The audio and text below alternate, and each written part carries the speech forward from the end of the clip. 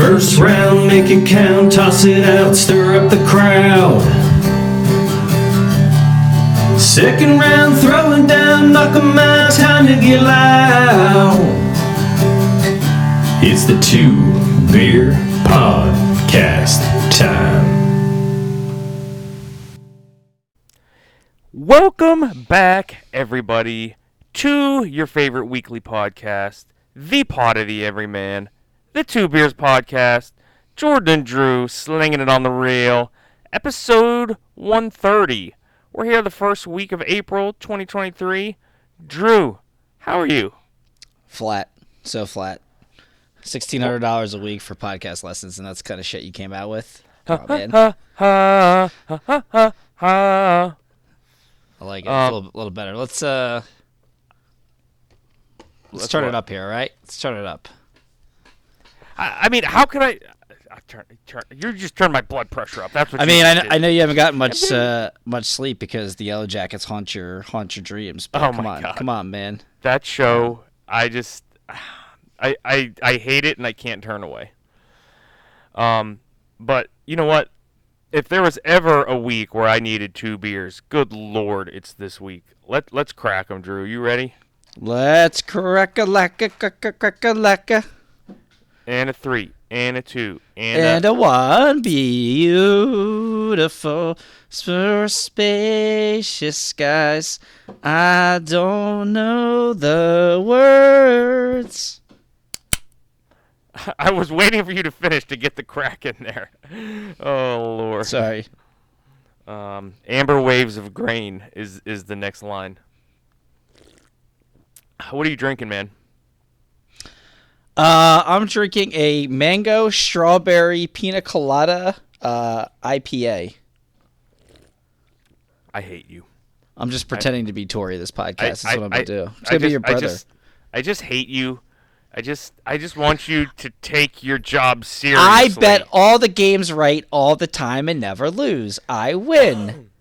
All right. I have a zombie dust from 3 Floyds. Let's go. In a can, by the way. Great can. Like I said, I'm just happy these things are in PA now. I was totally kidding, by the way. I have a Nugget Nectar. Oh, okay. Fruity IPA. Get out of here. Oh, lovely. All right. Well, let's jump into this, eh? First order of business. Anthony. Oh, damn it! I was just coming up with a crazy middle name. I couldn't think of one. I wish Anthony. My name is Anthony Taluka. Josh. I wish I used to know what the whole thing was. Does he really have a crazy middle name? Oh yeah, it's in one of my favorite Anthony Joshua promos, bro. I was gonna say Anthony. I almost said Kareem, but I'm like, am I being subconsciously racist by saying Kareem? Yeah, well, don't say that. if you gotta ask, probably are. Anthony Joshua defeats Franklin by unanimous decision. Yes. Over this past weekend. That happened. Yeah. He's just he looks like he's on his third trainer in fights. almost as many fights. In as many fights. He looks like he is questioning what he's seeing. He's timid. He's not laying into the guy. He needs to insert himself into Roadhouse with Patrick Swayze and Sam Elliott. Roadhouse. Find himself in the middle of a good old-fashioned brawl. Just there's punching, there's kicking, there's scratching, there's clawing. This guy needs to get pissed off and realize what it is to kick somebody's ass again, because he used to do it and he doesn't do it anymore. My name is Anthony Oluwafemi Olasheni Joshua. There it is. So Mr. Were you able to get all that? What? Were you able to hear that? Yeah. Yeah, that is the Anthony Joshua. I just didn't know how to react, considering I already threw Kareem out there. Yeah, man. It's I don't know. It's just he looks he's not himself anymore, man. He's not the same guy. And he won. And he was aggressive in the Usyk fight. I thought he was. Yeah. I thought he was more aggressive in the Usyk fight than he was in this fight. And sorry, Yeah. I know we all like people want to joke about Usyk's size. Usyk the 3-belt heavyweight champion of the world, mind you. But yeah, man, like I don't know. It's like a jab, get out of the way. Like didn't really want to throw combos, and then when he did, anytime there was even a little bit of resistance from Franklin, he wanted to get out of there. Like he's a guy that doesn't trust his chin, and it's unfortunate. And I'll tell you, like, man, he threw it a couple times late, but I miss the Anthony Joshua uppercut. Outside of Wilder's right hand, it is the most dangerous punch in all of boxing, and he just won't throw it Used to anymore. be. It's sad. It makes me sad. But that being said, I still want to see him fight. I would not mind seeing a Tyson Fury Anthony Joshua fight in the summer. I don't need to see, like, you'd like to see him get a little bit more work with Derek James in another camp, right? Because one camp really doesn't do you That's justice exactly with a new. Although I mean, he certainly working with Ryan Garcia, like he certainly was different in the second Usyk fight than he was the first. Or sorry, he was definitely. It looked like he took to not Ryan Garcia. God I'm like, damn it. where are you going with this, Ryan Garcia? What are you talking about? Who is his super trainer for the Robert Garcia. I'm sorry. It seemed like he took much more to Robert Garcia's training in the second Usyk fight after just one camp than Derek James in this camp. Against, again, a much more dangerous opponent. And so we'll see. I mean, my guess is he's going to fight. They're going to set up Dillian White for the summer, maybe again at the O2. Maybe they'll do Wembley. I don't know if they'll do Wembley for that. They'd probably sell it out. He after the fight, like Josh. This is why I like Joshua though. Joshua never shies away from the big fight, even though it would be in the best interest for him to take maybe we'll call it tune-up fights or whatever you want to call it. He's all about. He's like, we're not getting younger. Bring out Fury. Let's go. Let's give me that WBC belt. Let's fight in the summer. Like he's just not afraid. And like these where you have all these other heavyweights except for Usyk, in my opinion, like trying to navigate around each other. Like Joshua's got the best. Sorry, Joshua has the best resume at heavyweight. It's not even close. Like it's not close to debate. Whatever you want to call it. It's not. It's not even up for discussion.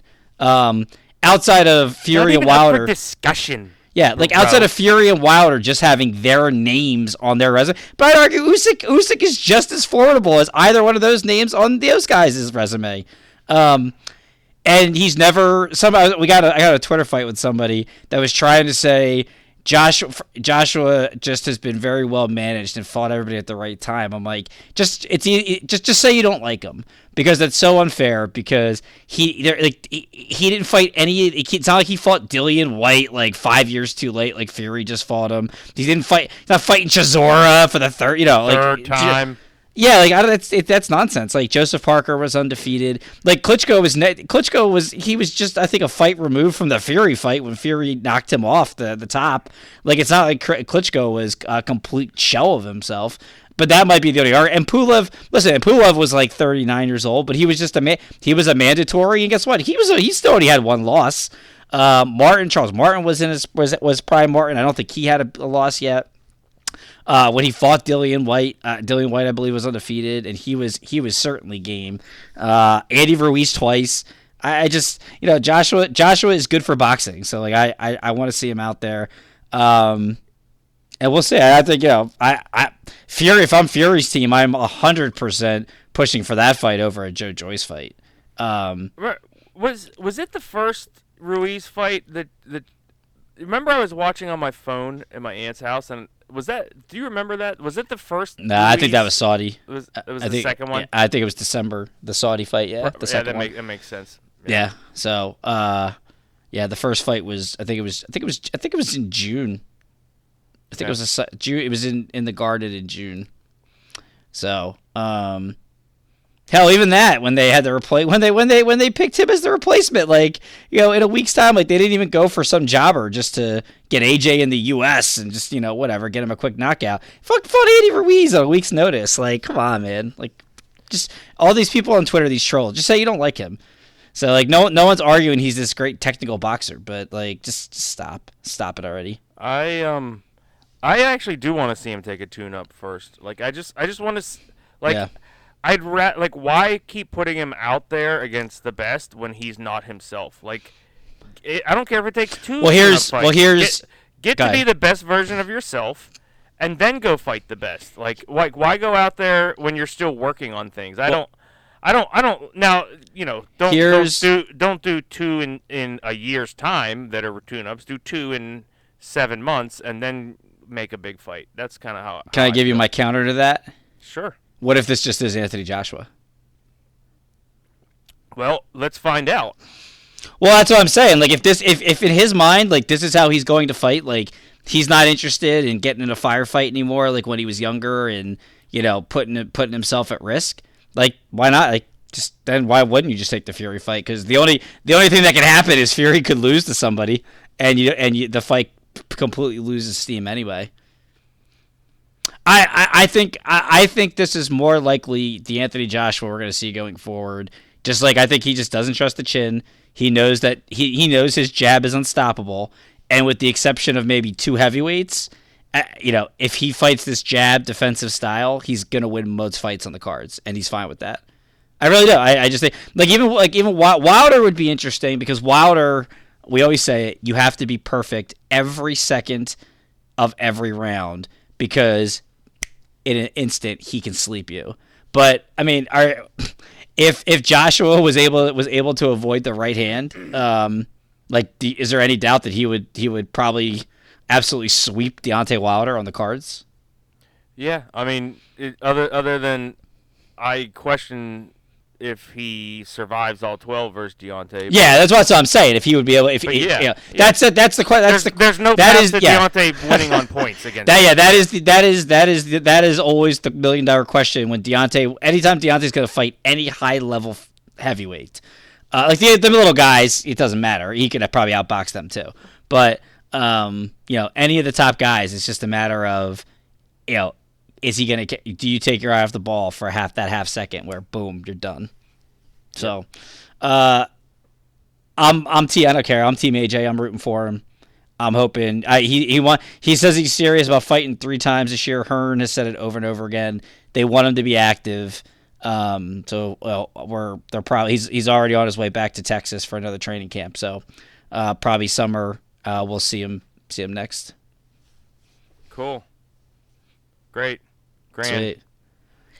Yeah, I mean, so that happened. That was a thing. The rest of the cards suck. No one cares. Yeah, I'm hoping he comes back as well. Next up, your boy Robeisy. Exactly how I expected it to go. Went the distance. Clearly outboxed the guy. I did not expect the Dog Bay heel turn at the end though. That was pretty fun. I turned it off. I saw your text. What was it? So did you watch the whole fight? Did you stay? I watched the whole fight. Yeah. So the knockdown they called. I just turned it off. Yeah. The knockdown they called in the 12th. That I don't think that really was a knockdown. But regardless, it didn't matter. Didn't change the outcome. He basically at the end of the fight, basically tried to say he got screwed because of the knockdown and the cards, and he wants him to run it back with him, and just like said it like 3 times to the point where Bernardo was like, "Okay, we get it. That regardless, the knockdown had no effect on the fight." And he just said it like 2 times. Multi-round victory. He basically took the angle that he got cheated out of the fight and wanted a rematch. I think he was just frustrated with himself that as focused as he tried to be, he was just outclassed in there. Yeah, I thought Dog Bay. It's always I do get a little annoyed sometimes with. And I love Andre Ward. I'm a big Andre Ward guy. But it does get annoying sometimes when he's like getting on these guys for not doing certain things. It's like, hey Andre, like maybe he just can't do it because he's in there against a better fighter. You're right. He does do that sometimes, and it's like that's what I'm saying. Yeah, that's why doing this, and he's like, Yeah. I bet he could I guess I bet he would if he could. Like, Yeah, like, and I love Andre, and I think they are the best broadcasting team in. Yeah, I agree. Of all three of the networks. But yeah, that, like, I just he keeps saying it over and over again. I'm just like, bro, like, I get it. It's, it's anytime he closed the gap and threw some combinations, like Robeisy you can't get out, like, that swooping, like, awkward hook, left, like, check hook that he gives, like, with his feet not even set. Like, how do you defend it? Like, there's just no defense against it, man. Like, it is what it is. Yeah, so Robeisy gets his first world title again. Big, the story they kept playing over and over about him was, two-time Olympic gold, two-time Olympic gold medal. The only three people have ever done that: Vasily, Clarissa Shields, and Robeisy. I didn't realize that he was a Cuban defector. I think we might have talked about that last week, but so he goes pro. He loses his pro debut. And now I think he's reeled off 13 straight wins. His first world title. Oh, man, him and Navarrete all day, every day. I would probably travel for that fight, bro. That would be a crazy fight. They're both just like, they don't fight, like, Navarrete is definitely way more offensive aggression and, like, volume and output, but, like, just neither one of these guys has probably ever gone to, like, a boxing technique class. Yeah. Like, their feet placement is so atrocious. Like, I don't even know how Robeisy, I know it's the amateurs. I'm still trying to figure out how the hell he beat Shakur Stevenson, for God's sakes. It's wild. But yeah, give me those guys. I don't think we'll ever see it, because I think Robeisy's going to be, he is a smaller guy, so I do think he'll be at 126 for a while. And now obviously Navarrete's at 130, and God knows he loves, his walking around weight's like 190. So I don't expect I appreciate that. Yeah, so I don't expect to see him back down at 126 anytime soon. But man, they're all the champions at 126 are all firefighters, and it's a shame that they're all on different networks. So I don't know what kind of actually, well, no, that's not true. The guy who just beat Warrington, whose name obviously is escaping me, because why would I be prepared? Their top ranked guy. No, Laura beat Warrington 2 years ago. Laura just beat Lee Wood. Yeah. Is it Lopez? I think it's Lopez who just beat Warrington. He's top rank. I do get a sense that him and Robeisy will probably fight in a unification soon. And then you have Ray Vargas. He did not vacate his title when he went to go fight for one of those vacant Shakur 130 tights against Shaq Foster. So he still has it. But all three of those guys, those are high-level fights, man, like between Lara, Lopez, Robeisy, and Ray Vargas. So it'd be awesome if we could get some. It's never, none of these guys are huge names, so I don't think either. Usually those are fights that are easier to make when it's different networks, because it's kind of like, what I mean? It's like there's not much argument over who's going to be hosting pay-per-views and shit like that, because the money is going to be made. But yeah, that's really it. Again, nothing really exciting on the top rank undercard either, in my opinion. Joette was fine, man. Whatever. They threw like 16,000 punches, but whatever. Yeah, I agree. Nothing too worthwhile to talk about. I agree. So this weekend, fun names. Yeah, exactly. That's what I was going to say. Fun names, fun fighters. No big fights. No. All big time favorites. Shakur is the headliner, top rank. Bam Rodriguez. Yeah, it sucks. God, it sucks. I'm going to be at a concert. I would have been all over that between Shakur, Jared Anderson, Keyshawn Davis, Shushu. Yeah. And I think are all three. No, only two of the Davis brothers are fighting. Yeah, so that's a good top rank card. Where is that, by the way, again? The Rock, baby, the home of the Pirates. Back in Newark. Oh, that's cool. Back in Newark. Yeah, which is smart. Like they're Top Rank does a great job building these young guys. Yeah, it's like, listen, like if he can sell 9,000-10,000 tickets in Newark, like then he builds the base of that local base, and then that hopefully carries over to New York. and that's how they'll build him, which is good. Yeah, I like it. Yeah. And we also get Bam Rodriguez back in action this week. I had the Step Brothers clip ready, but then I realized it's Pow. It's not Bam. Oh, yeah. See, he keeps saying Pow? I'm like, what Step Brothers clip? Yeah, I know. I thought for some reason I thought it was Bam, Bam. No, that would be Flintstones. Bam, bam, bam, bam. Yeah, or the Bam Bam Bigelow theme music, which I also could not find. Oh man. So yeah, man, Bam going for another title, staying active, man. Oh, this is for a title? I think so. Oh, he's like minus 3,000. So yeah, I think it's 112. Interim junior. Oh no, sorry, it's the interim junior. Jesus. Yeah. No. I'm sorry. That's Fandoro. Yeah. This is for the WBO vacant flyweight. Oh, okay. Yeah.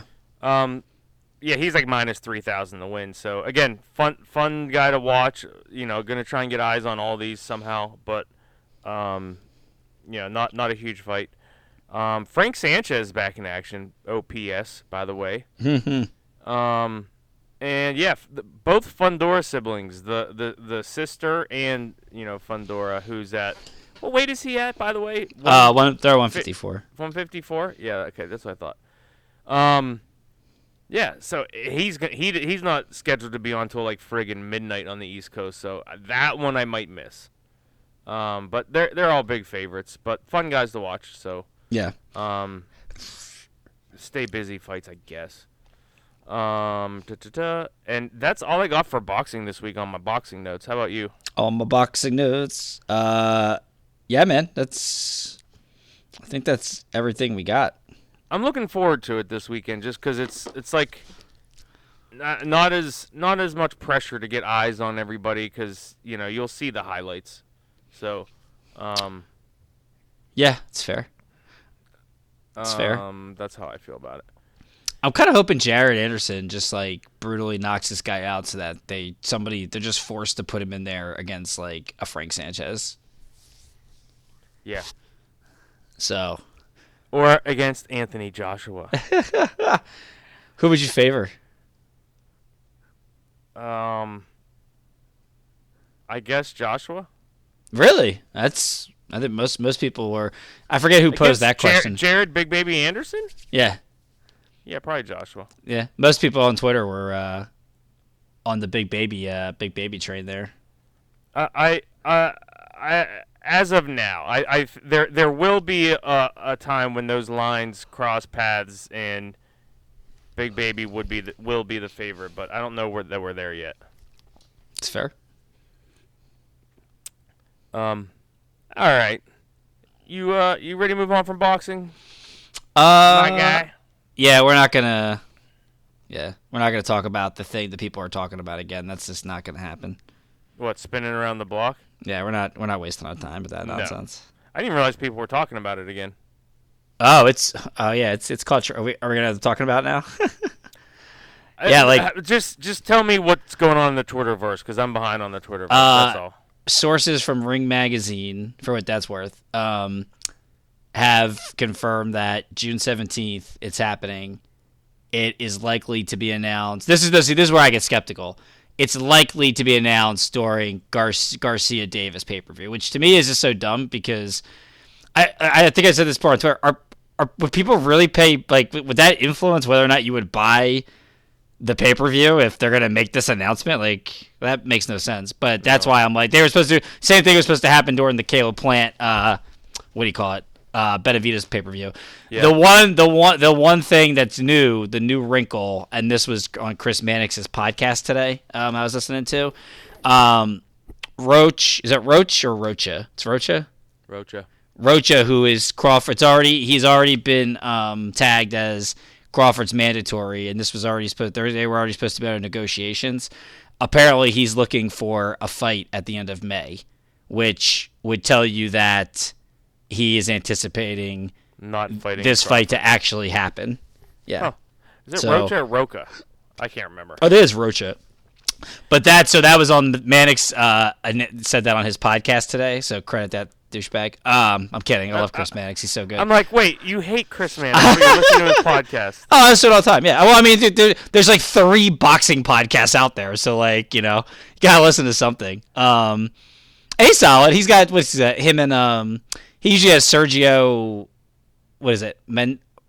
Martinez, whatever, the dude from the Contender, on there. It's usually, or no, Sergio Mora, I think his name is. It's usually pretty good stuff. He had Shakur interviews. He gets some good guys on there every week to interview. But yeah, so that's the thought that June 17th, it's actually gonna happen. We'll see. You know what? Cool. You know what? You can always count on though, Jo. What's that?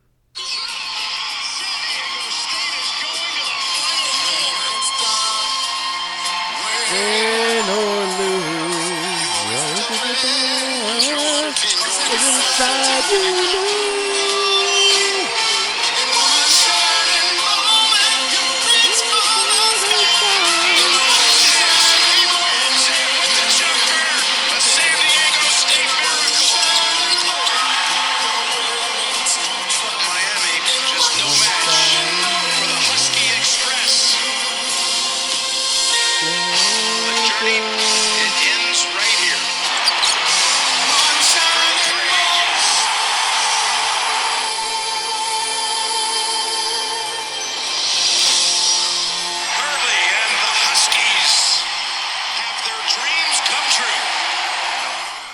Oh man, March Madness, the best sporting event out there every year.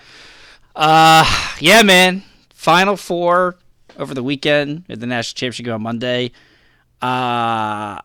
Florida Atlantic almost they're at point I was seven rooting for them. 0.7. You picked them. Obviously we did our original brackets. Then we did our Sweet 16 repicks and our Final Four repick. At the Sweet 16 repick, you picked Florida Atlantic to win it all, which was wild at that point. Huh. Yeah, they were 0.7 seconds away from being in the national championship game.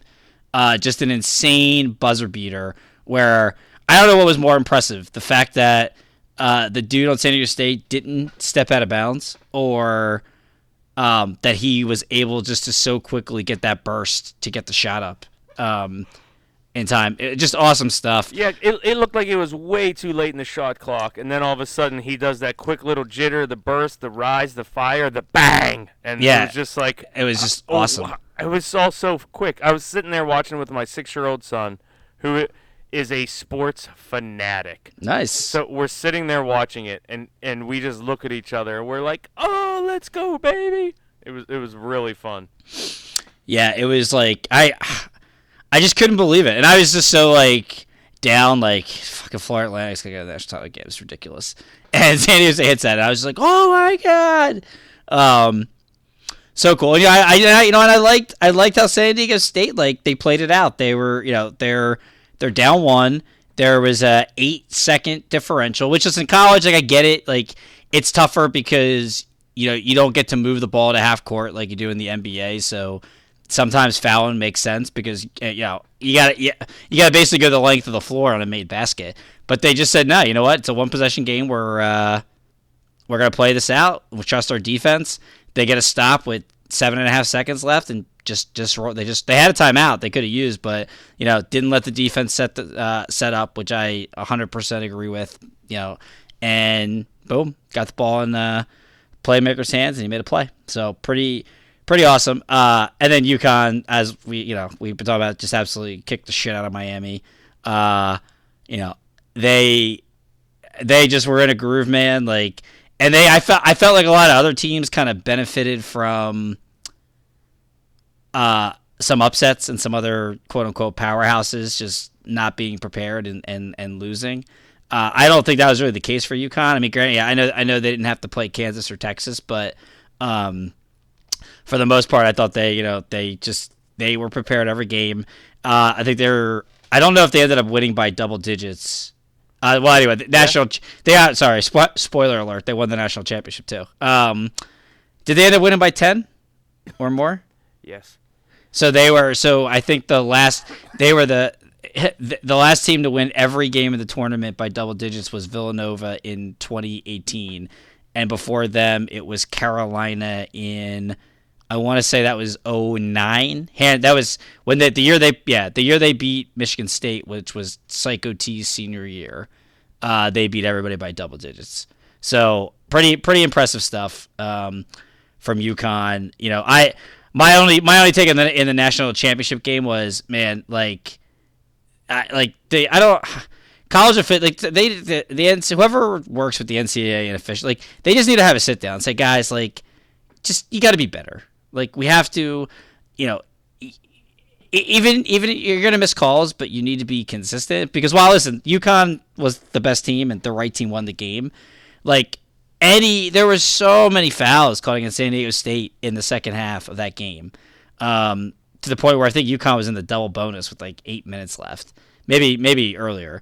And like, San Diego State's attacking the rim, and like, there's lots of contact on the other end, and it's just like, what are we doing? Like, so it would be like you to just complain about the refs on like. Well, no, it just didn't make the game. 17-point victory that everyone saw coming. It got down to 5. I mean, it got down to 5, and then boop, whistle, boop, whistle. So like, there was just no flow to the. There's no flow to the game. So it's just not enjoyable to watch. I'm not blaming the refs for UConn winning. UConn was the best team by far, and the right team won. It just, I've been complaining about this for like 2 months. Like, the fact that they can't. That's why it's getting old. You're old. The fact that they can't take her stuff. She's just too old. Like, they just can't get charges right. Like, come on, man. Like, I wanna watch, and it was even more evident in, you know, the. Did you watch any of the? Well, hold on. You got anything? Guy, anything to add on the Final Four or the national championship game? Yeah, I do actually. Go. This tournament in general, the teams who did well, it was a ray of hope that maybe there's a path back for basketball, because the teams who did well valued possessions. Yeah. Kansas State, San Diego State, UConn, all of these teams, they weren't just rushing and chucking and like panicking and chucking. With the exception of Kansas State, the guard, the logos, he did get over, you know, he did overdo it in, you know, the closing moments in a few of those games, but overall they were able to go on a run because they valued possessions. And like, I know that NBA heads complain about college hoops because it's a slower offensive progression. You know, not as high skill level in terms of shooting prowess at every position. Blah blah blah. Fine. You want to make that point? I get it. Excuse me. But conversely, the NBA is the king of not valuing possessions. It's ugly to watch. Yeah. I don't care if your 6'11" power forward can shoot it from 18 feet. When there's 17 left on a 20 seconds left on a 24-second shot clock, and you just got your 6'11" power forward chucking up a shot because he's quote unquote supposed to, like, it's just not good. It's not fun to watch. So I was, and not only valuing possessions, but the rebounding, and that was a product of so many tall players and post players that were successful this year in college hoops, led by Sonogo and whatever the other dude at UConn. So it was enjoyable to watch post play make a return, and just teams in general. A lot of cutting to the basket for those teams too, putting pressure. Good point. Like putting pressure, like these, the like these teams, these real teams, basketball. Well, and especially with UConn, the hoop without the ball. And UConn really did a great job of putting, and a lot of these teams, they put pressure on defenses because, listen, it's easy to play defense when a guy's just going to shoot a 25-footer. Like, that's okay, cool. They're going to make, what's the average? 33%? All right, cool. So you're going to make one out of every three. Awesome. But like, when you actually have to think on defense, that's probably more NBA averages. That's not, I don't think that's I know. I'm just throwing a number out there. But yeah, like in college, like these teams that are back cutting, even like UConn, like what they did so great was like they would get the ball to Sonogo in the post.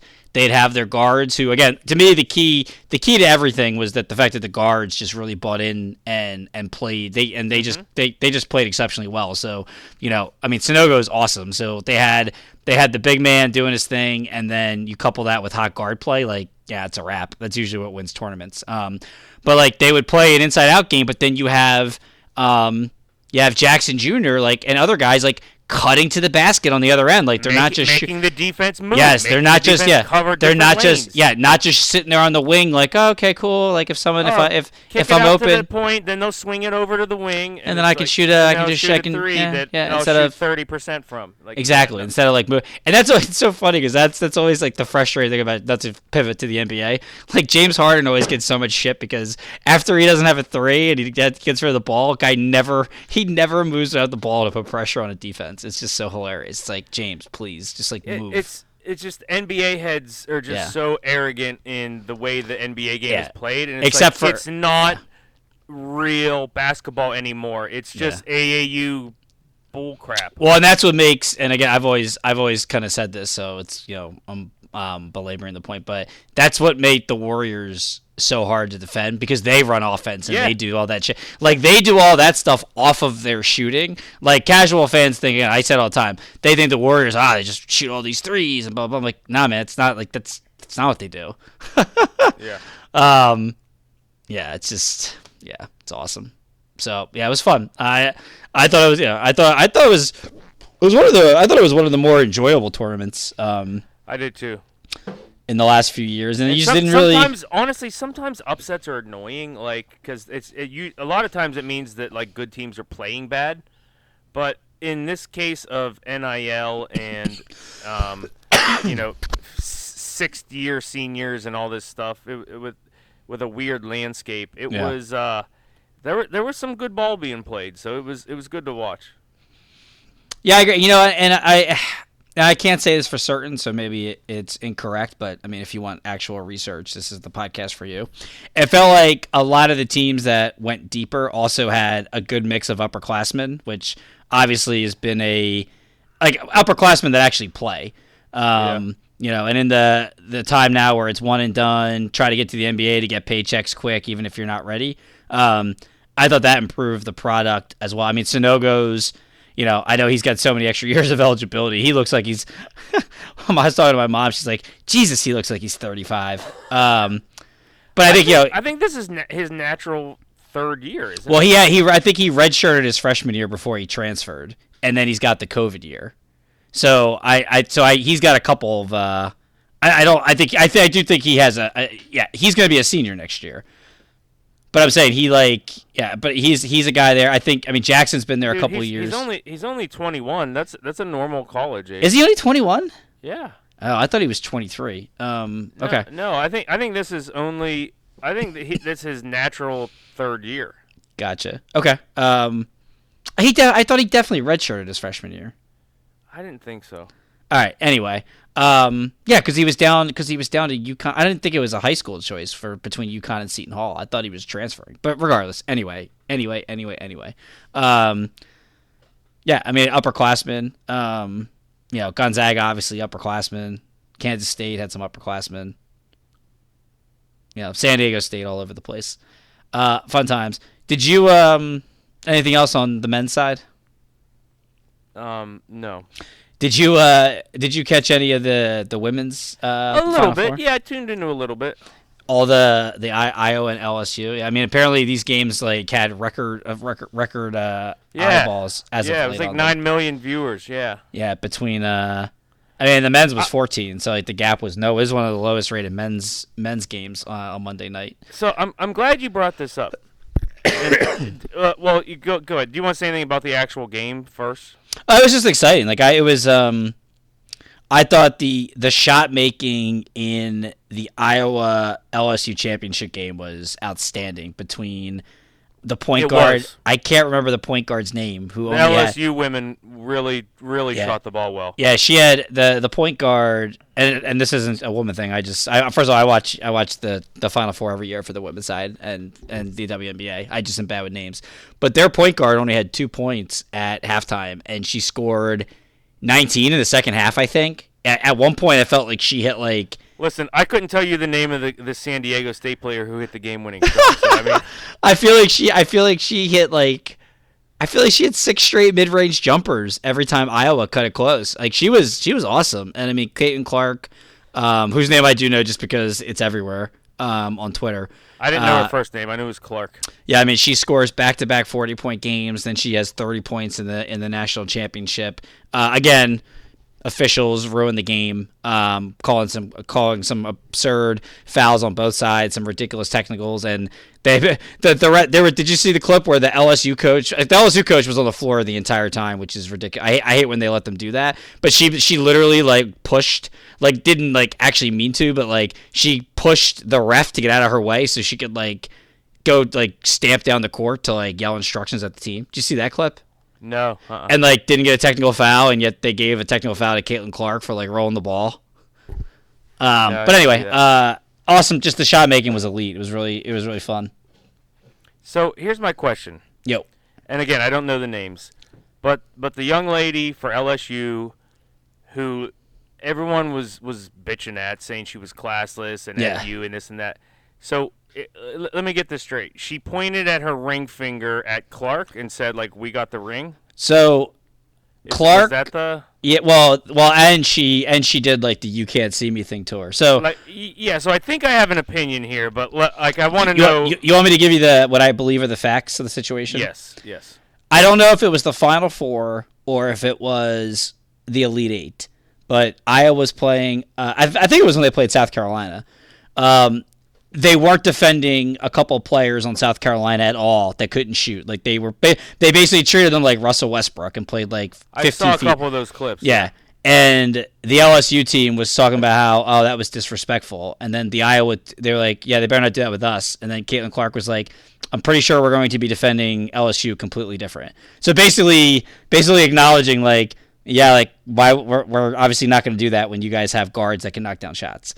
At some point during the game, I think they were up 15, and I think someone from South Carolina, somebody was still like trying to like talk trash to Caitlin Clark, and Caitlin Clark hit her with after she dropped 40, hit her with that "You Can't See Me" thing. Like she did it in one of the other games.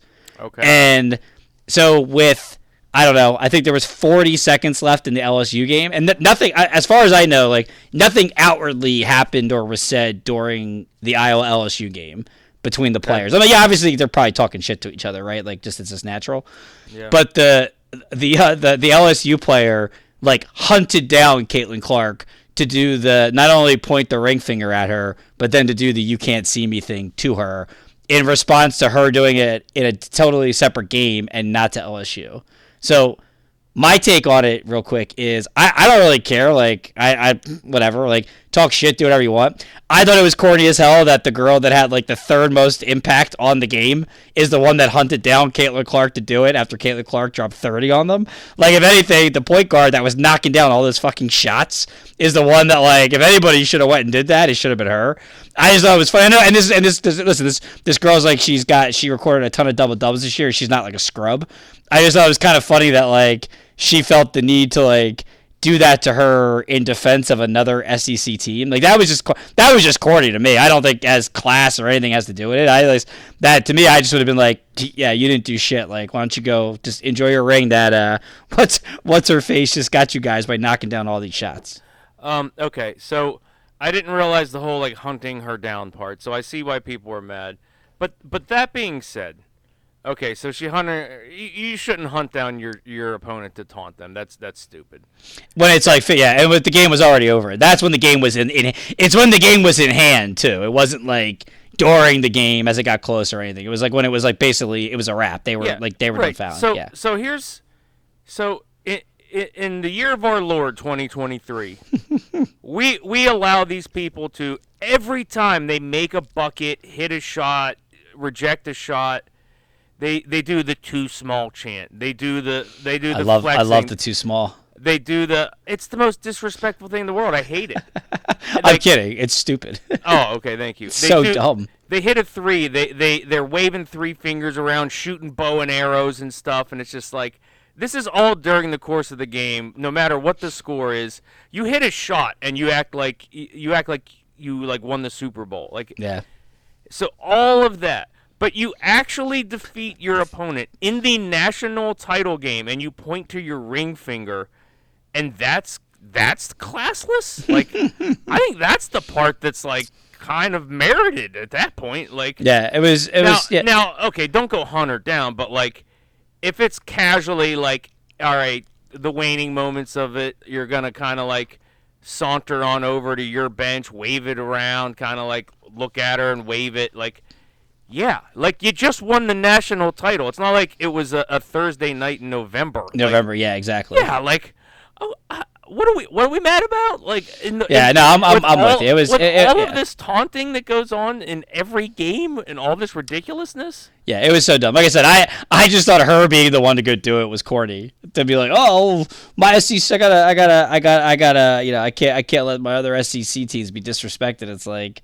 Yeah, I get. It's like I agree that. Especially like I said, it wasn't like do it during the game too.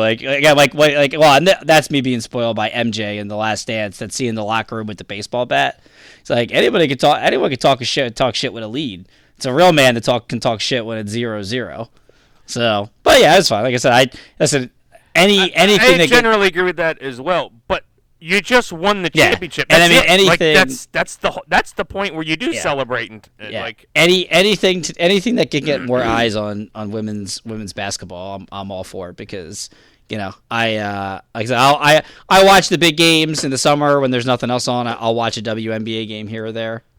Listen, but here's my take on that. Yeah, I'll root for women's basketball. Fine. If women's basketball lives or dies, I don't care. Like I don't want to. If it sucks, it deserves If the younger to die. generation doesn't get into opera, guess what, Jordan? No more opera. Yeah, like look, if they suck, then who cares? But like let them die. But they were excellent. They were very good. So yeah, I'm gonna tune in because they deserved it because they were good. That's my how I you're 100%, man. God, they just think the carrying in the NBA is so embarrassing.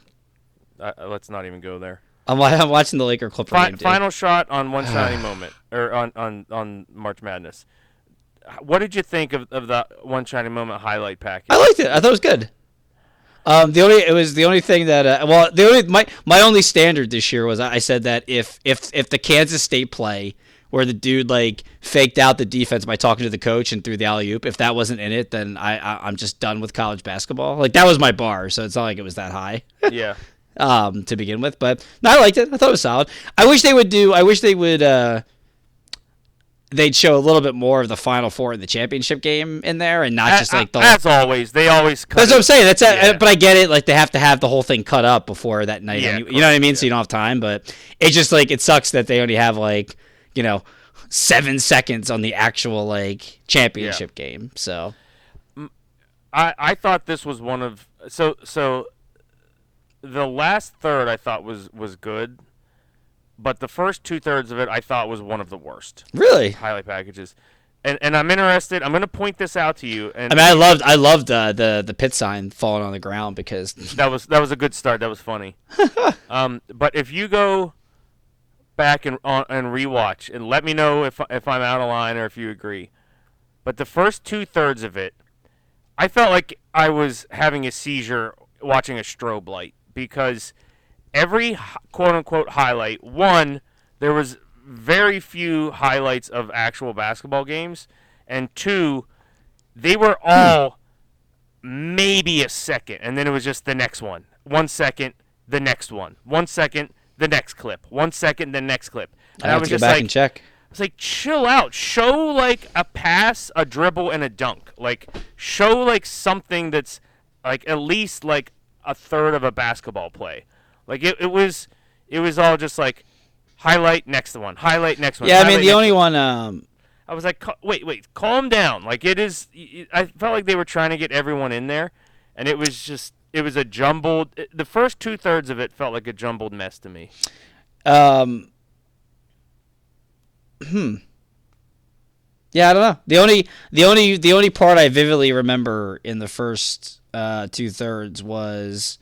The pit sign falling down in the hallway and FDU, and the sequence, the Virginia sequence that they showed basically the entire the turnover. That was good. That was good. Yeah.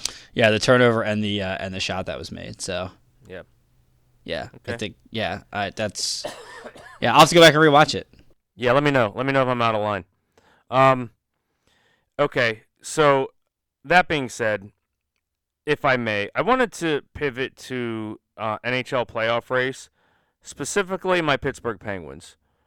We are now like 1 point out of the playoffs. We have excuse you?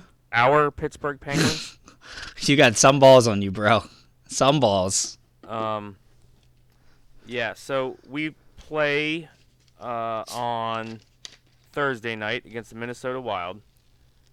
We have 4 games. Yes, 4 games remaining. Wild at Red Wings versus Blackhawks at Blue Jackets. We're 1 point behind Florida. And our goalies suck, our defense sucks, our coach sucks, our GM sucks. And it's just like, I told you people this was coming for 4 years now. I saw it coming when Sullivan just refused to change things 4 years ago. And it just slowly got worse and worse and worse, and they just kept trying to... The whole city... Now everybody's saying the same thing I'm saying. The whole city tried to fool themselves of, oh, we just need to tweak this, we need to tweak that. The goalie situation was never going to work out. We knew that from the past 2 or 3 years, 4 years in the playoffs. We knew that. The defensive situation. The 1 or 2 good defensemen we had, we traded and signed guys who sucked. So why did we do that? The forward depth kept getting worse, and rather than use our cap space to go get some quality forward depth, we just signed all the old guys back. We shouldn't have signed all 3 of them. We probably should have let Malkin go and use that money and get some more forward depth. You know, when they win the cup, you're not allowed to come to the parade with me. If they win the cup, I will sit at home and you can text me from the parade. I would love that.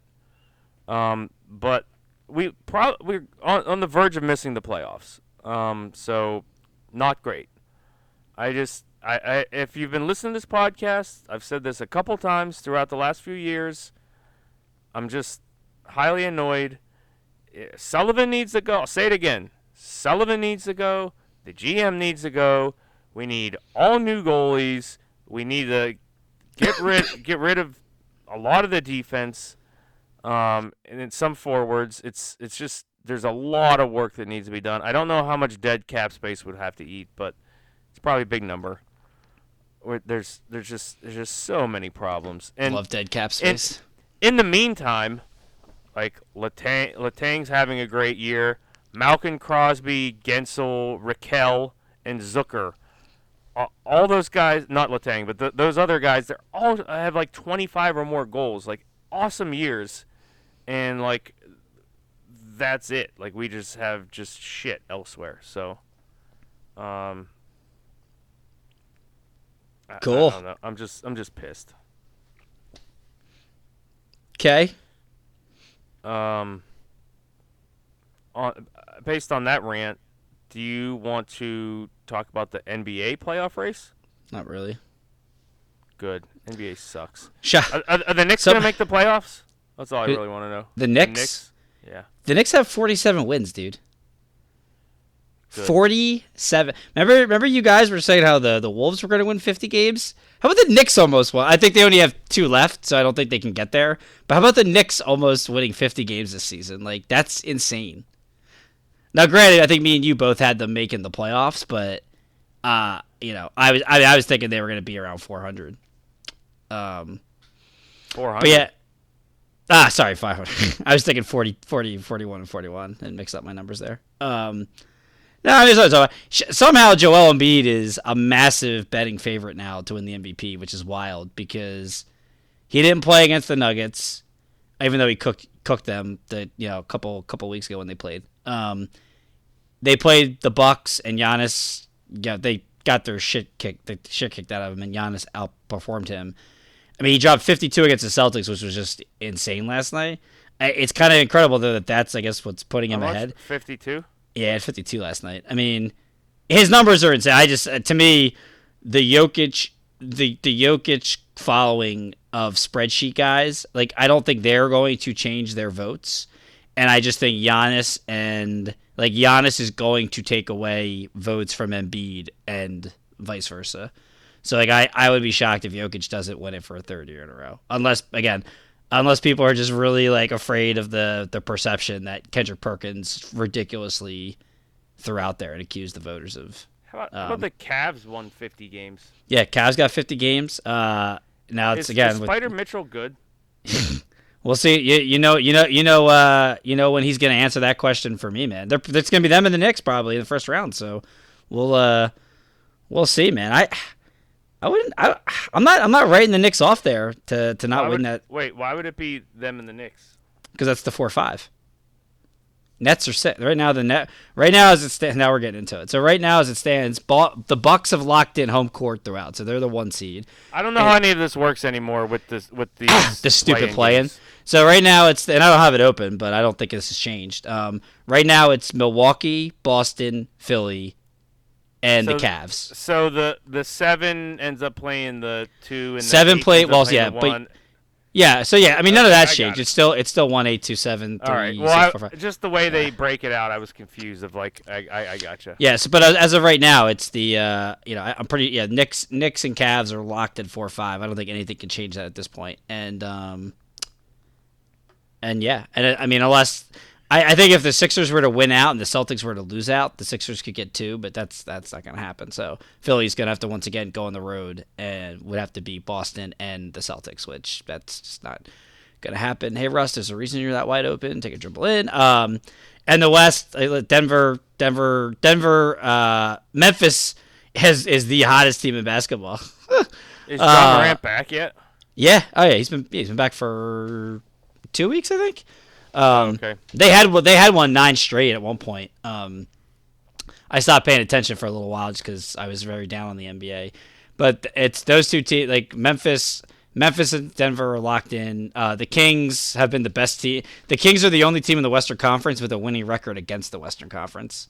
And then the Suns look like they're locked at 4. 5, 6, and 7 right now are all tied in the loss column. Between right now, it's Golden State at 5, the Clippers at 6, and the Lakers are at 7. The Lakers and the Clippers are playing each other tonight, which that would be just a massive. I think the Clippers still have the tiebreaker, but the Lakers would have the 1-game lead in the loss column over the Lakers right now. So, it's a big game here. Yeah, I don't know. I really want the Lakers to play Denver in the first round because that's just such a win-win for me. If like Jokic were to lose in the first round, like that would just be so hilarious. And then if the Lakers were to lose to them, that troll Nick Wright that I hate would have to like sit on national TV for like a week and explain how that happened. Because he hates he always shits on Jokic and like sucks off LeBron and whatever team LeBron's on. So that'd be so amazing for me. So that's really the only thing I'm basically rooting for here over the next week of the season is that somehow. I don't think it'll happen though because the Wolves suck. And if the Lakers end up with 7, I think they'll likely play the Pelicans or the Wolves in the 7-8 play-in game, and they'll beat either one of those teams, especially because I guess Zion's not coming back. Like I guess that shouldn't be a shock, but whatever. Love it. That's what we have. I don't really know. Wiggins. Oh, and two-way Wiggs after 18 games finally coming back. So he's probably gonna rejoin. He's probably gonna. I think he's with the team now. I don't know if he's gonna get any game action in here before the end of the season, but he will apparently be available for the playoffs. So that's a huge win for the Warriors. So. I don't know. I kind of feel bad for the Kings because I feel like all these teams are positioning themselves to try to get the 6th seed because they want to play the Kings in the first round. And I kind of think the Kings are going to lose to whoever they play. Like, there's just nothing the Kings can do. It's going to be such a great story. What's that? Light the beam. I just think whoever they play, it doesn't matter whether it's the Clippers, even though the Warriors suck on the road. Clippers, Warriors, or Lakers are all going to beat the Kings. So, especially considering the fact that the Kings will get no, they already aren't great defensively, but they'll get no benefit at all from the officiating in whoever they play. So it's just it's going to be an uphill battle from the start. So, which is just ridiculous. Okay. So fun times. We'll keep an eye on that as well. We'll be doing a playoff preview here shortly. Yeah, I guess we have to, right? Shit. We Next don't week, have I guess. I guess we got. Yeah, I guess we have to. I guess the play-in, I guess, is next week. Shit. We gotta get on that. Nothing. Remember we did our live play-in stuff from Disney. That was fun. You were in. Wait. What? I was in Disney when they did the first play-in. Was that with the dunk? The dunk? No. That was when that was the Lakers Warriors when they played in the first play-in. That was Taylor Ramirez. I recorded from. We recorded the pod live from Disney. Yeah. Yeah, man. That was our first off location pod recording. Oh man, so good. All right, a couple more things to close out beer one. I think it's time for everybody's favorite minute of podcasting.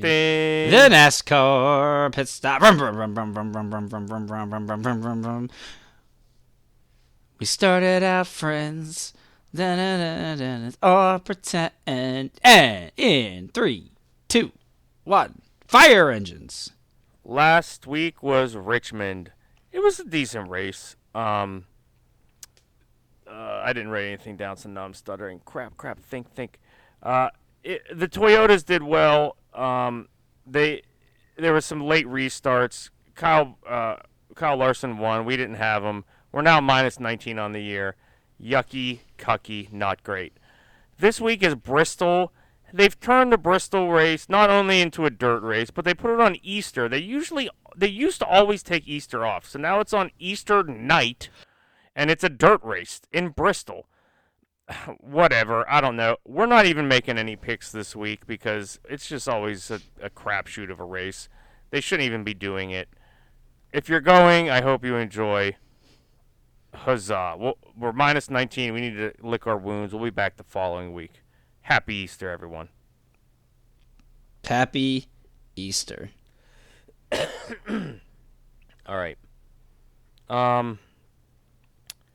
Next is the parlay. Parlay to prayer. We hit it yet again. We are up to a $42 bet. What if we just you want to get silly and bet just 5 massive favorites in boxing just so we have a 5-way parlay? Well, I'll tell you what. I'll start typing them in. You tell me. Let's take Shakur to win. Hold on. You want to do Keyshawn and Shushu and well, I was going to say Shakur, Keyshawn, and Big Baby to win. Okay. Oh, crap. I clicked on the wrong thing. Big Baby. I said Big Baby. Okay. Shakur. And Keyshawn. Come on, app. Keyshawn, okay. And Shakur. Shakur, done. Bammer Rodriguez. Hell yeah, let's get Bammer in there. Minus 3,000 in there. Yes, and let's get Sebastian in there. Let's do minus it. 1,100, Sebastian. Yes. Do we want to throw Frank Sanchez in there? No. Minus 8,000? No. Let's just take those. Did you say Shushu? Can you actually bet on Shushu? Yeah, minus 5,000. Sure, fucking put it in there. All right, that's 6 boxing matches. Yes. What are we at? Wait, we're at $44, right? 42. $42. Yes. And what'll that kick us up to? 53? 57. It would win us $15. Let's go. Let's so go. Jared Anderson, Keyshawn Davis. Yes. Shakur Stevenson, Bam Rodriguez, Sebastian Fundora, and Bruce Carrington. Let's go. Let's go. This would be the equivalent of Casey giving us that like minus 27,000 soccer pick that ended up losing if we were to lose any of those fights. Yeah, I mean, for $42 to win 15 on like pretty much all slam dunks, like this shouldn't lose, right? No. That would be I can't even the only world that we are living in where that doesn't come through is if like Shoo gets cold clocked. Like just gets cold clocked. All right. That's it. Let's do it. 42 to win 57.50. Yes. I kind of what's Jared, just out of curiosity, what's Big Baby by stoppage? Honestly, because it's not that big of a fight, I doubt they even have a breakdown. Okay. But I was actually just curious because I don't think this guy. Oh, they do. They do have it. What's him by stoppage? Minus 550. Okay. Interesting. What's the over/under rounds on that? Do you think? 6.5, maybe 4.5. 4.5. 4.5. Yeah.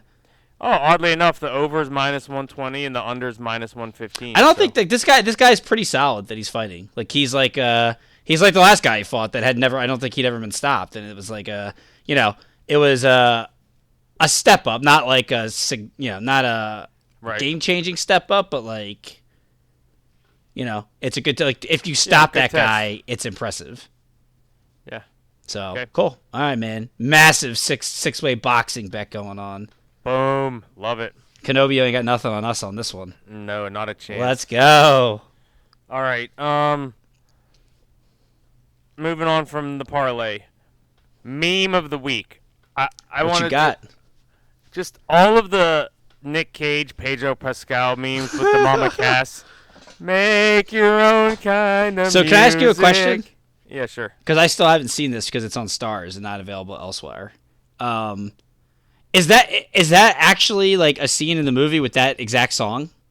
Yeah. Oh, yeah. Absolutely. Okay. I obviously the scene has to be in the movie because of what they show, but I just didn't know if the music was like also part of that scene. Yeah. The setting is that Pedro Pascal is obsessed. Well, don't spoil it. It's not a spoil. It's Pedro. It's everyone. You know this just from the trailer. Pedro Pascal is obsessed with Nick Cage. Yes. So they're driving down the road, and Nick Cage is just like has this like look of like, what the frig is going on right now? And he looks over, and Pedro Pascal's not looking at the road, just smiling at Nick Cage. He's just in love with him. And that's the funny. That's just the funny part of it. That's it. That's nice. What you see is the joke. Did you end up finishing the movie? I did. Yeah. It was good. Right? It was solid, right? The first half was funny, but then it like got serious, and it was just like, oh, like it went from it being about Nick Cage to Nick Cage playing a Nick Cage character, and gotcha. So the second half was just not as. It was like so half of it was making fun of the absurdity of Nick Cage, and then it like basically threw you into like an actual movie. That's exactly it. Yes, gotcha. 100%. Okay. Yep. Yeah. Okay. So the first half was funny because it was like really good about like Nick Cage just making a movie about himself. The one scene in the trailer that always gets me. Even no matter how many times I see it, is when he sees this like mannequin of himself. Yeah, the wax figure. Yeah. And he goes, "That is grotesque. I'll give you $20,000 for it." Yeah, exactly. Which is funny because he's like in desperate need of money, and that's he's why so broke. Yeah, he's so broke. Yeah. God knows he didn't. What do you call it? He didn't break the bank with Pig. As good as that was. So that movie was awesome. It's a shame. I don't think that even got nominated for anything. I doubt it did. Certainly should have. Nobody appreciated him like us. Two Brew Crew was all over that. That still might be our highest rated film of the Two Brew Crew rankings. Oh man, this is why we need a Two Brew historian. We need to have this stuff like ready at the ready. Our highest rated film. I don't even know. Yeah, I forget who's our designated like treasurer in the officers articles of incorporation. They should probably be doing something. Yeah. So I mean, Casey's our CTO. Yeah. Steve is our musician. Wait, the 60-40? That's in your favor? Oh, we're gonna put a pin in this conversation. Started playing some of those episodes the other day. What a fucking joy. Brockmeyer. We got to figure out a way to incorporate that into the pod to talk about it because it was just, God, 3 seasons of magic, man. Yeah. How many seasons were there total? It was 4. The last one was that stupid thing when it went. I didn't even finish it. Yeah. Yeah, it was so bad. Where it went 10 years in the future, and it was just he became the commissioner. It was so stupid. So bad. On my rewatches, I don't even waste my time with season 4. Yeah, I gotcha. So. All right, did you have any shout outs to him before we get to beer 2? I have a shout out to him, but it's not like our normal like sarcastic shout out to him. But I'm gonna do it anyway. It's an actual shout out to him. Yeah, man, dude, Phil Collins, bro.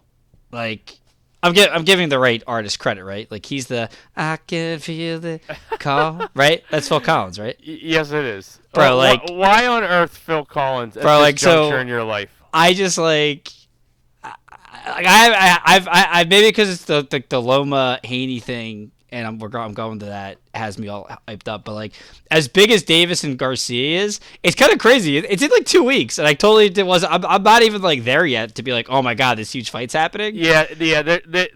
They're not selling this at all. Which is but that's what they do apparently, right? So it's like there's world tours, this, that, the other thing, social media. I mean, kudos to Garcia. Ryan Garcia was at WrestleMania, like promoting the fight and stuff like that.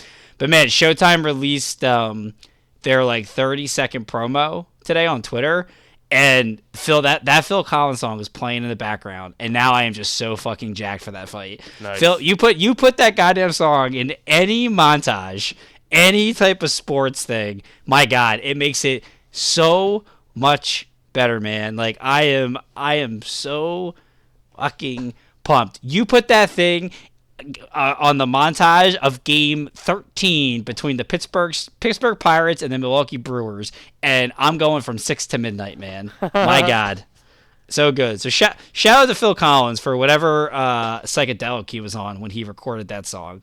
So good. Oh my! I can feel it. So good. Did you watch it? I sent it to you. You did, but I saw that you mentioned it was Phil Collins, and I was like, why do I want to watch stuff about Phil Collins? Oh, yeah, it was just so good, man. So, I'm pumped. But that's not so, dude. The thing's in 2 weeks. I know.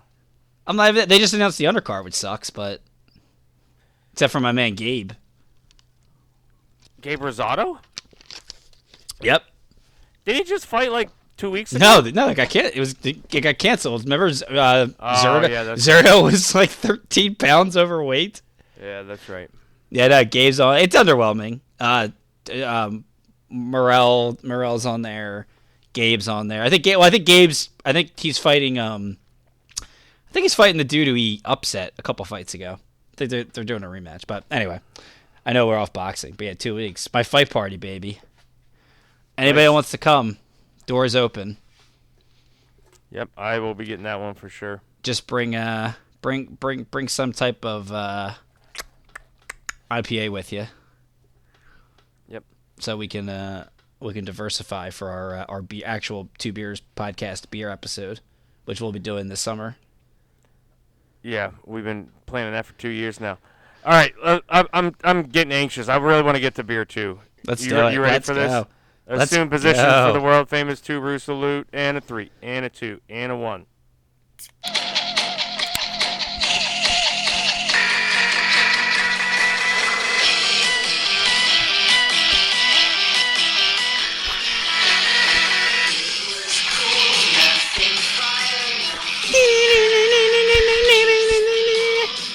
The theme music sends chills up my spine. Yellowjackets. Yellowjackets. I hate it, and I can't look away. 2 episodes into season 2. I'll tell you I can't wait. Like the intro is one of my favorite parts because that one clip of Jackie doing like the slit your throat and then that like seductive smile. My God, man, whew. Best part, literally the best like 3 seconds of my week. I don't know what you're talking about. because I'm so freaked out that half the time I'm intentionally trying to play on my phone, so I'm not absorbing all of the creepiness of it. Yeah. Oh man, you're missing out. Yellowjackets season 2. First 2 episodes are in the books. Like I said, we said last week we weren't gonna do just the first episode because I feel like it doesn't. We don't get to really get the full effect until the first show like this. You know what I love about the show? That like I'm afraid to know. It's like it's not bad enough that like these girls or this just these high school students that got put in this unfortunate like catastrophe of being in a plane crash and having to survive. It's that like somehow like 4 or 5 of them were already fucked up before they even got in the crash. You got the one girl that's like sleepwalking and like ripping out like animals' organs. Lottie, like who knows what that psycho's doing? Like what's going on in her head?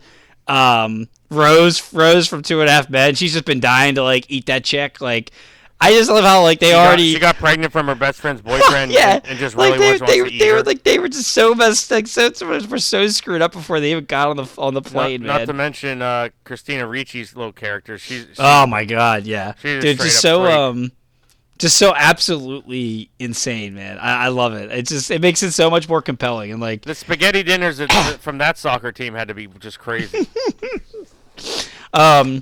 Really good. So I mean, the first episode really focused on Lottie, who, it turned out, towards the end of the first season, you kind of started asking the questions like who was probably going to be the leader of this cult that forms out here in the wilderness, the Lord of the Flies, and it ends up being Lottie, who they kind of made her seem more of like a follower in the early stages of season 1, and then she goes full-fledged like weirdo, and you find out she had some connections to the one guy that's stuck there, whose name I always forget, that's dating the other girl. Oh god, I should have already had these names. Travis? Prepared. Yeah, was it Travis? Yeah, Travis, and who is he dating? Or like got like a thing for? Oh goodness. The actress, I can't believe the actress. I'm forgetting her name because that's usually how I go by. Juliet Lewis, Natalie. Him and Nat, yeah. Like that. Lottie somehow had involvement in his death. Like his bank account, everything like went to her. So the very first episode starts out with Lottie now, and she's basically. Are they back in the same spot in the woods? Wait, like who? Is that where like were stranded? Can you tell? Wait, like this like who? cult that she's like leading out there in the woods? Oh, no, they're back home, like in New Jersey. Oh, are they? Okay, so they are in New Jersey. I just like it was so weird. I'm just like, wait a minute, are they? Did she go back to the place where this crash was and start like a cult out there? Because that would be pretty fun. If we gotta think of like weird things to do here. But anyway, so she's out there. She kidnapped Natalie and her disciple. I guess we'll call them disciples, right? They kidnapped Natalie at the end of season 1, so that's where she is at the moment. And what do you call it? I am all over the place because of these fucking names, Jo. I apologize, everybody. I should be way more prepared. Shauna and her husband have covered up the murder of Nick, who she was having the affair with, the artist. So they've spent the first episode kind of clearing up their tracks. And Thaisa, she picked up the upset win in the gubernatorial election, and after her wife found the altar with their dead dog's heart, head, and a doll of their son Sammy as sacrifices, she got out of there. And now Thaisa, who's a sleepwalker and God knows what other weird stuff's going on there, she's just realizing like that it was there and what happened. Like the creepy thing about her is like, does she really not know what's going on? Like, because you see her, see episode 2 ends where she basically sleepwalks and imagines the son skipping school to come see her, but then like as the wife is basically telling her she needs to get help, or she's gonna she's going to take Sammy away for good and let go to the press. You see she looks into ongoing traffic, speeds up, and causes a accident that I'm assuming is going to end up killing her wife. So, like, does she not know what's going on? Dude, I love the chaos of the show. I love it. That's the present day stuff.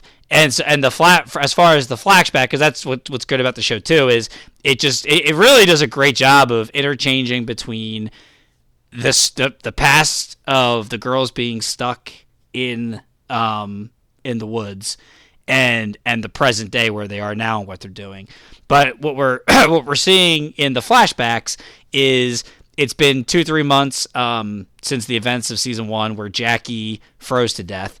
Shauna has been keeping her body in the meat locker, talking to her, braiding her hair, playing patty cake, and putting makeup on her, while also eating parts of her body when they crack off. They're running incredibly low on food. Natalie and Travis are going out looking like they're marking up the territory for places that they're exploring, which I guess they're trying to find food, right? Or are they trying to find help? No, they're trying to find what's his name's brother. Is that what they're going out for every day? Oh, I thought that was just like I thought that was just like while they're out there, like he's trying to find him. No. They're trying to find.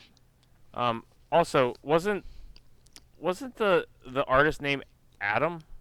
Oh, I thought it was Nick. Yeah, you're right. It is Adam. Yeah, you're right. My bad. But yeah, no, they're trying to find what's his name's little brother, like Javi. And, gotcha. And that's why she cut herself and wrapped it up in Javi's, like got blood on Javi's like piece of clothing, just to falsely. This is in episode 2. Falsely convinced Travis that Javi, hey, here's his bloody clothes. We got to give up doing this. This is getting to be too much. Right. And basically just crush his hope that his brother's alive. But I forget, why did his brother get carried away? Or why was his brother gone? The brother took off when in the airplane? No. The brother took off the night that they were having that fake prom or whatever, and Christina Ricci's character. What is her name again? Misty. Yeah, Missy. Or no, Misty, right? Yeah. She like drugged them all. I don't know I can't remember if it was intentional or unintentionally, but she basically drugged everybody. And as part of their like psychedelic like drug phase, somebody like yelled at him to like leave, to like run away, because I don't know if what they were doing, if they were starting to flirt with possibly eating each other, or like what was going on. But like someone basically gave him a warning. I can't remember if it was Lottie, but somebody basically gave him a warning to get the hell out of there. And so he took off while all that madness was happening. He's obviously still alive.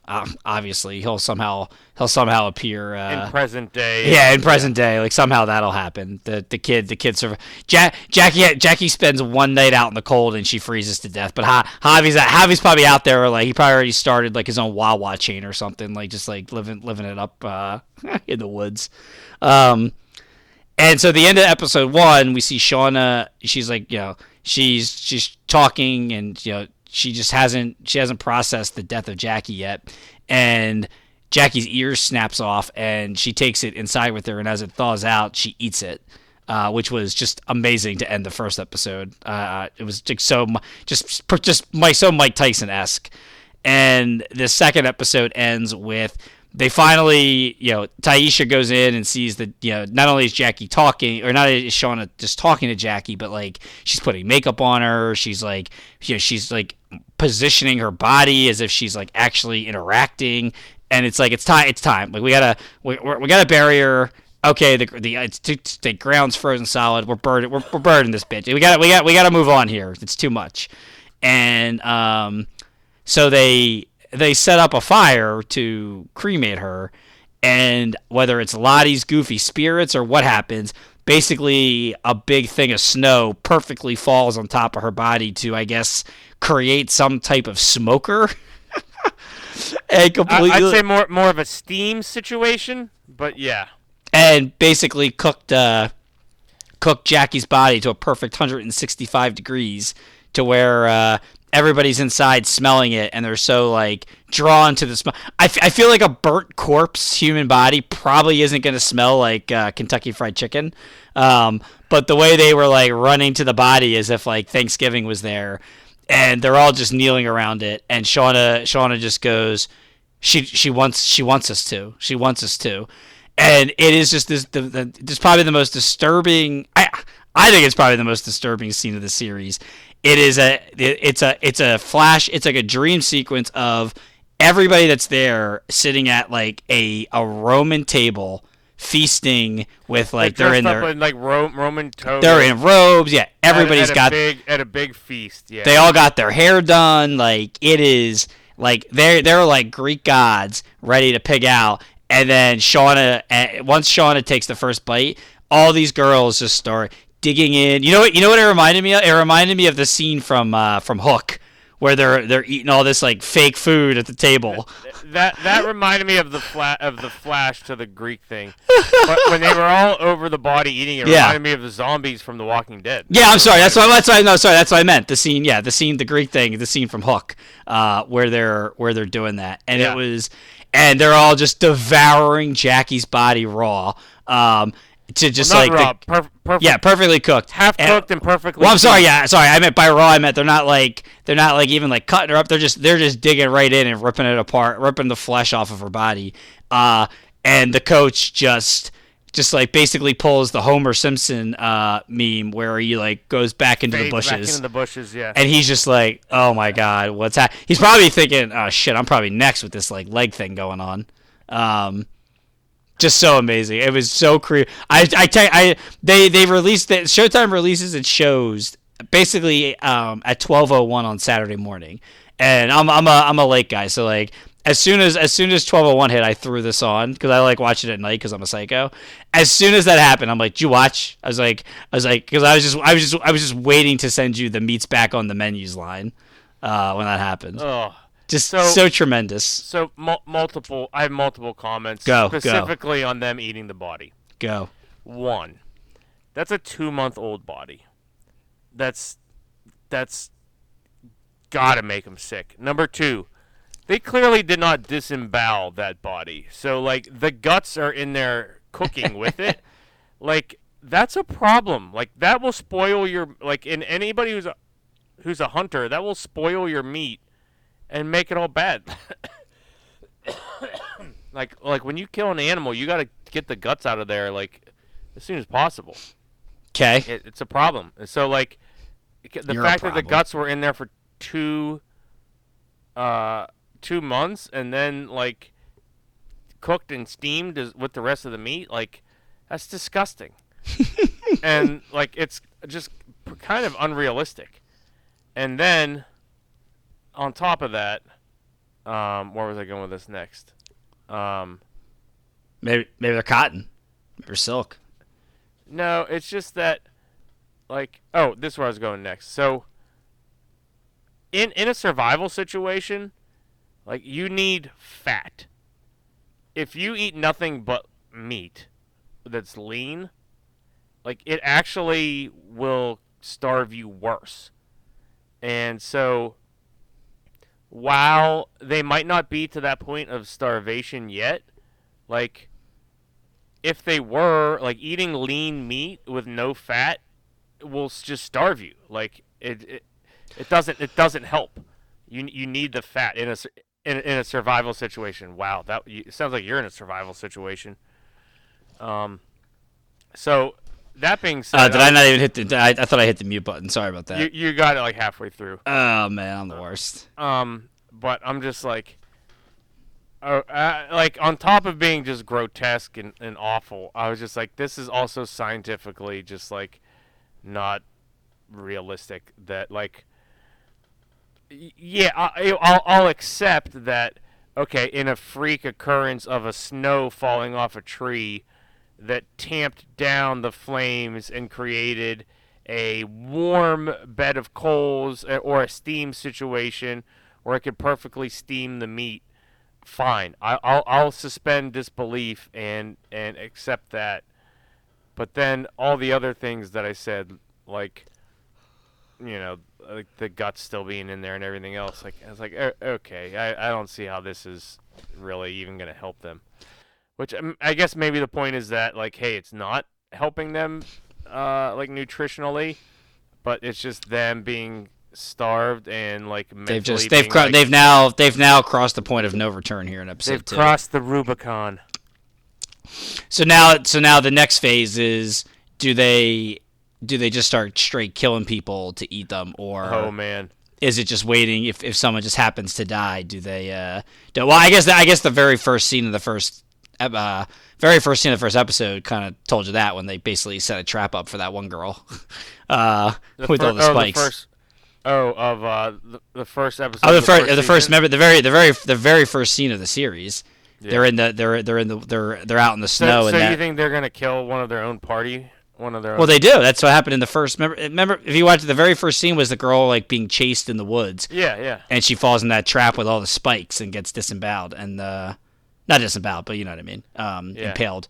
And I can only imagine they're cooking that. Who bitch. Was it? I don't know. I don't even know who half these girls are. I only know like five or six names. You should go back and rewatch that episode 1 and tell me who it is. Maybe I will. So I mean, you think basically that they will isolate natural selection, the weakest and eat them. Yeah, like that girl that keeps humming. She's toast. Hummed the one too many songs there, sweetie. I was wondering if somebody would do it behind their backs, like poison them or whatever. Yeah, well, someone would would murder another one in the group and be like, "Oops," and just like not tell anyone, and be like, "Well, hey guys, since old Michelle is dead, why don't we just roast her up like Snackie?" I like what you did there. Jackie, yeah, I don't know. I do. I mean, I do think Jackie will forever be known as Snackie. Snackie. Oh man, that's the saddest. The saddest part is, I guess I actually thought it was awesome how like they kept this corpse alive to have conversations with Shauna, because I love young Jackie. It's my girl. So now I guess she's done. No, I don't see why. I mean, they could clearly have her like as a figment of Shauna's imagination. Why not? Yeah. For some reason, every time damn it, I just remembered something. What's that? I wanted to talk about the Masters in Beer 1. Son of a bitch.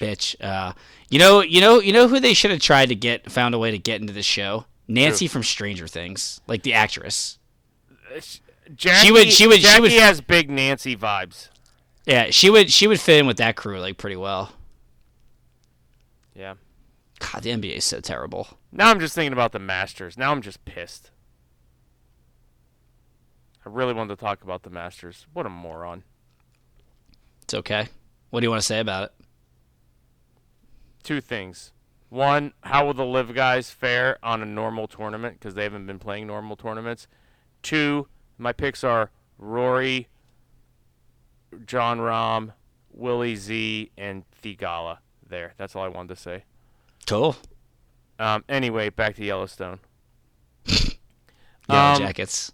Yellowstone, Yellowjackets, Stone Jackets, Jacket Stones, all of the above. You know what else I like about the show? I have no idea what the end game is. Like a lot of these shows, you can kind of figure out like what the end game is. Like it's a little bit like Lost in that sense, right? Yeah. Like I honestly don't I don't get it. Like where's it going? Yeah. I don't get it. And I'm entirely creeped out every second that I'm watching it. Every second. And I guess we're about to meet Elijah Wood. Right? Well, you already met him. He was you met him in this episode. Well, he was wheeling his grandmother around in the chair. Did I fall asleep? When? He left her the note. He was pushing his grandmother around in the wheelchair in Misty's nursing home. Yeah.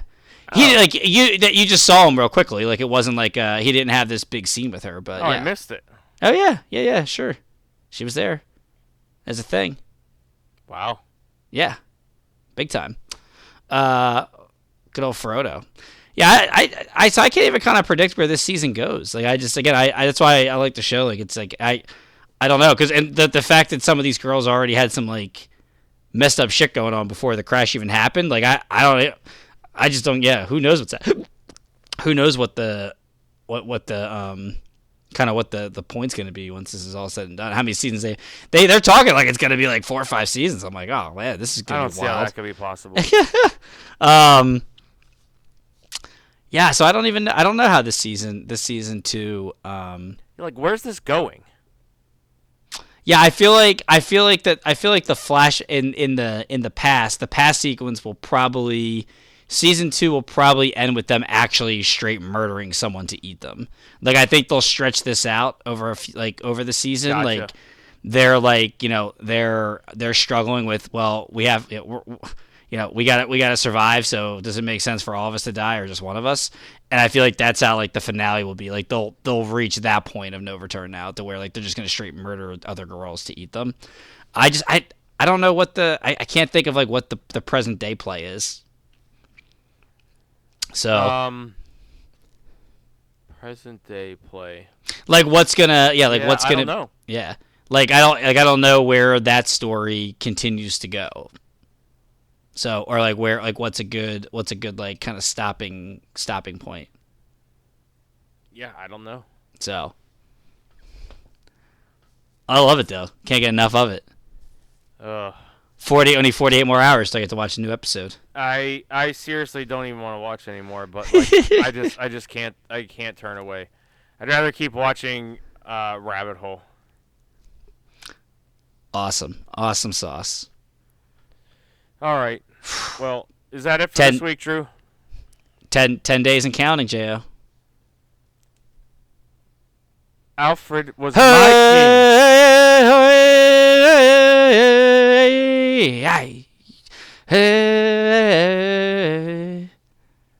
He was my king. And I would have served him. I need to get that soliloquy, damn it. The chronicles will not say that Alfred did stand on Uhtred's shoulder. No, though I know it to be true. The rewatch thinks, he once said. The rewatch has started. My God, I could watch an episode every day and just keep like doing it for the rest of my life. Just like keep just watching an episode. I did that for a couple years. I watched the first 3 seasons 5 times. It is so good. I'm up to what do you call it? I'm up to Sigtreater attacking the Dane, or not the Danes, the Welsh, the Welshman. No, not it's the. I guess the yeah, the Well. It was the Welsh, right? Welles, yeah. The Welles, yeah, in season 4. So I'm about halfway through there. So I imagine I'll be able to time it perfectly where I get to the end of season 5 right before the movie comes out. So I told my wife, I said, guess what movie's coming out? She's like, I don't know. I'm like, well, who's your biggest crush of any show we've watched in the past like 5 years? She's like, I don't know. She's like, Uhtred? I'm like, Uhtred. I'm like, yep. She's like, yeah, that was so great when they showed his butt. And I was like, yep. She's like, what do you mean there's a movie? I'm like, yeah, it's coming out in 10 days. She's like, can we go to the movie theaters on a date night? I'm like, no, because it's not in movies, but it's on Netflix. The screening looked so cool last night. I can't believe it didn't get picked. I just can't believe there was 150 people that actually like found a way to get to this thing and like were that invested in New York. So, yeah, I'm pumped. It sucks it's only gonna be a just 2 hours though. I wish we were getting a whole nother season. Threw a bond at him and died. He was the man that I could never be. Nor did I want to be. He was a man that I loved and despised. But it was never less than an honor to serve him.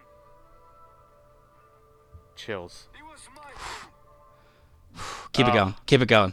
That's all I had. Ah, damn you. It was never less than an honor to serve him. I had my friend Leofich. Oh my God. God, it's so good. Whose wife did Alexander Draymond sleep with that he can't get work? I just don't understand. He's so good, man. Like some people you can watch and be like, yeah, like they're probably just like a Netflix, like, you know. We called it. He should be the Witcher. He should be the Witcher. He should be. I know you didn't go past the first episode of Dragons, but he should be Clegane Stark. Like there's no more perfect. The Witcher. He should be James Bond 007. He should be the president of the United States of America. He should. Yeah.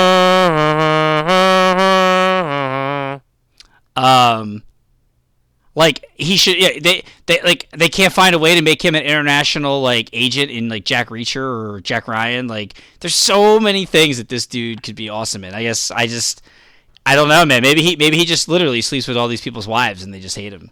It's nuts to me. It's absolutely insane. So good. I don't know. So I love him. And I gotta say, I can't even imagine the amount of hours it took for these people to get Eliza Butterworth in makeup and just make her unattractive. It had this must be like a full day project to make her unappealing. That's a good point. That is like makeup artist of the year quality work right there because she is so fine.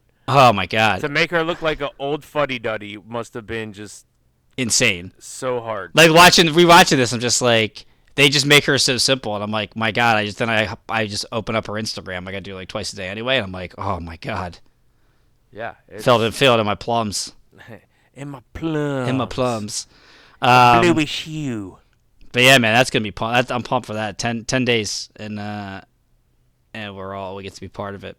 Yeah, we'll do our hopes and dreams next week on it. Hey.